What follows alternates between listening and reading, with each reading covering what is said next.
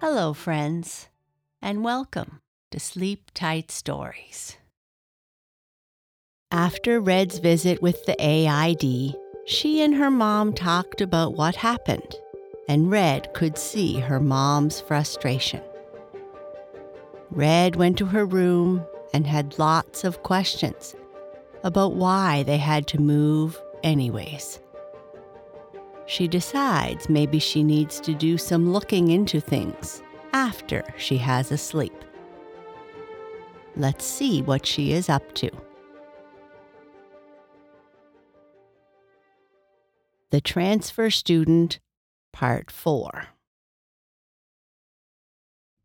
A good night's sleep can change your perspective on anything. Red thought of how her mother would often say this as she woke up before her alarm and before her mother started calling up the stairs, telling her to come for breakfast. I guess my mother was right, she thought, as she bounced out of bed to race to the bathroom before Blue got in there. He sprays water everywhere and always leaves a mess wherever he goes, and Red didn't like wading through it all. After washing and brushing her teeth, Red got dressed in her favorite unicorn t-shirt, leopard print pants, and zebra-striped sneakers. Good, she thought.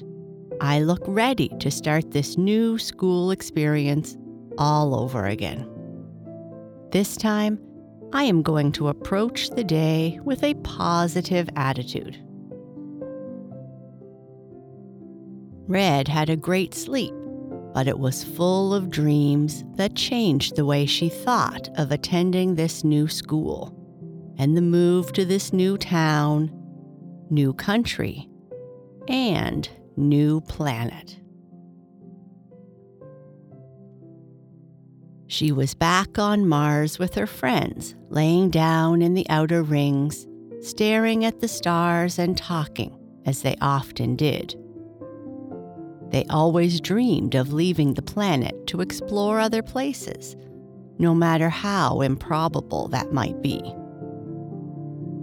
Most of her friends would never get the chance to leave. Red didn't remember the exact conversation.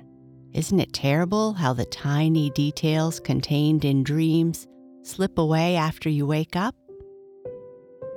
But she remembered her friends telling her that if she got the chance to leave, she should take it and make the best of it. That someday, somehow, they would reconnect again. It was this thought that propelled her down the stairs and into the kitchen, just as her mother said, "Red, it's Morning, Mom," Red said with a smirk. "Why, Red, you are up so early this morning and you look so refreshed. Did you have a good sleep?" "Yeah, it was great. What's for breakfast?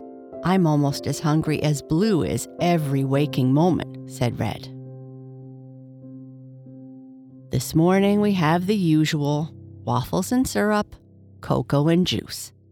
I added a dash of cinnamon to the waffles," her mother replied. Red didn't know what cinnamon was, but considering how hungry she felt, as long as it didn't taste like sardines, she would eat it. Sardines tasted so fishy.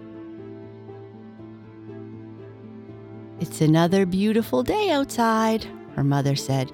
"The sun is still shining, the grass is still green, and the trees are still changing color," she said as she danced around the kitchen, listening to some golden oldie playlist. "So, other than a good night's sleep, what has got you in such a pippy mood this AM? I hope you have given some thoughts to yesterday's..."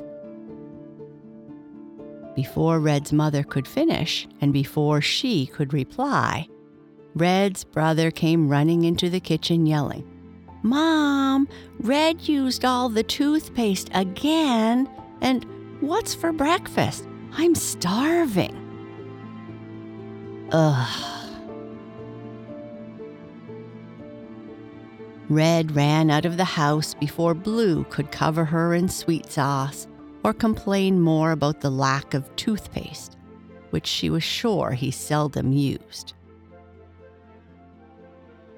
She got to the bus stop just in time, and as her house was the last one on the route, the only available seat on the bus was again at the very back.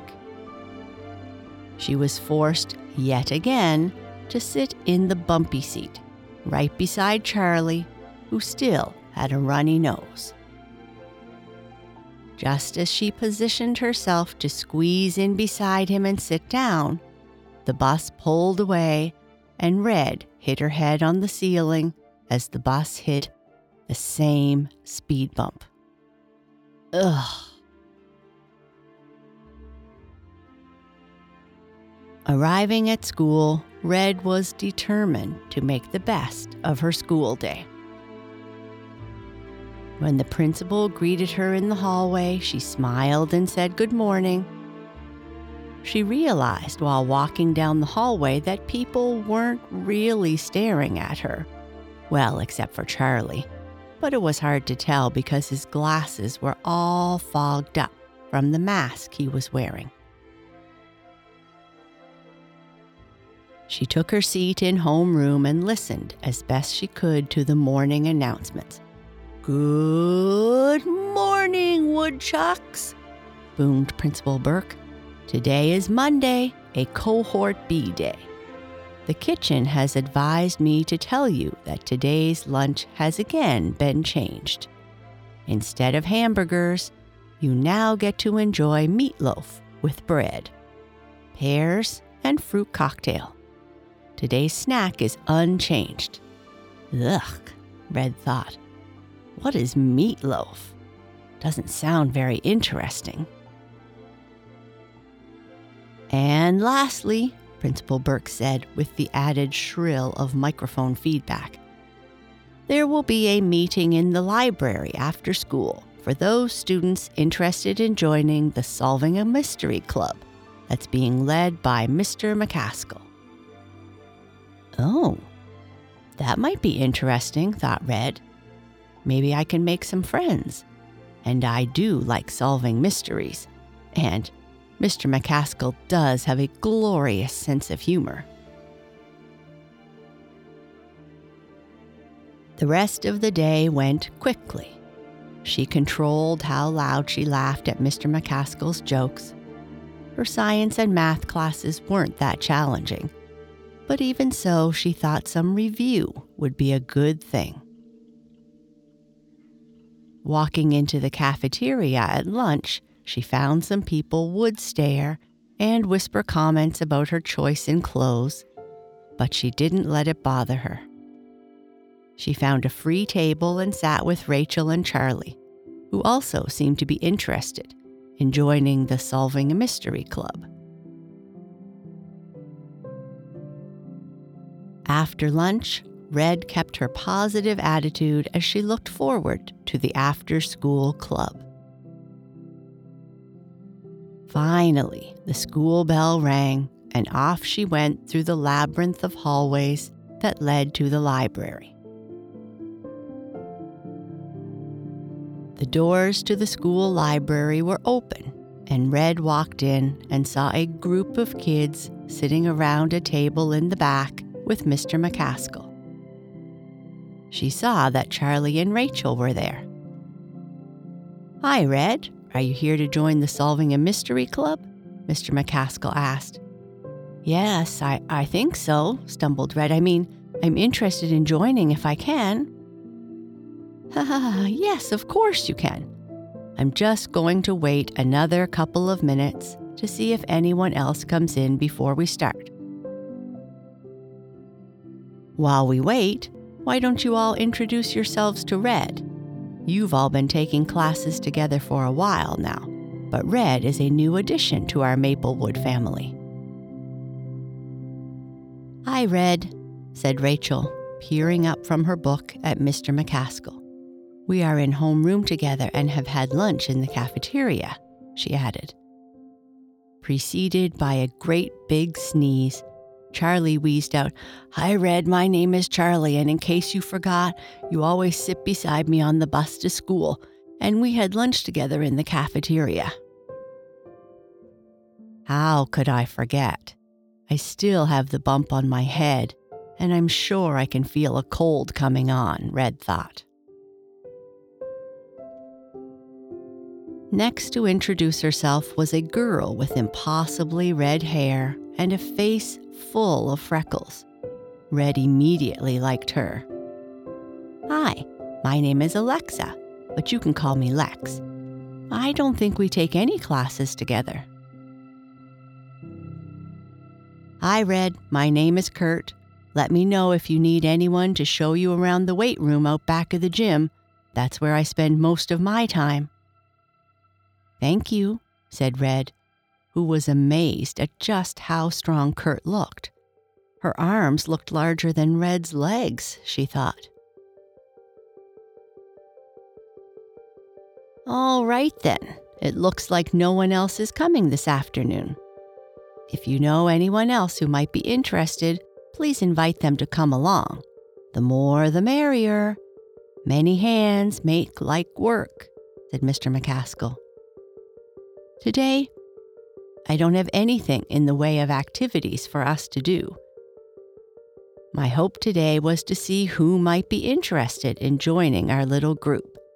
And instead of talking about our goals or what exactly we will be doing, I thought I would first give you your first assignment. Now, Alexa, I don't want to see that eye roll or hear you sighing, Kurt. This isn't homework. I just want to give you time so you can decide what we do together," continued Mr. McCaskill. "So, what I would like you to do before we meet again next Monday is think of a mystery you would like to solve, or something you would like to investigate, and bring that idea with you next time. We can then decide as a group which idea we would like to start with, and I can help you with your research." "Any kind of mystery?" Rachel asked. "The only restriction is that it can't be too big. We aren't going to be able to unlock the mysteries of the cosmos." All the way home, Red thought about what mystery she would like to solve, or what she could suggest they investigate. And then suddenly, because sometimes inspiration arrives just like that, as soon as the bus pulled up in front of her house, she knew what she wanted to investigate: the AID. And now she might have the help of all the members of the Solving a Mystery Club to do it. As she walked in the door, her mother called out, "Hi, Red, I baked some waffle cookies for you. Come and have one and tell me about your day." Red walked in the kitchen, grabbed a cookie, and said to her mother, "I had a great day, Mother. I think I am going to really like it at this school." Just then, Blue raced in, saying he was starving, and stuffed 3 cookies in his mouth at the same time. Ugh. And that's the end of The Transfer Student. For now. We hope to bring back more stories with Red and the Solving a Mystery Club in the future.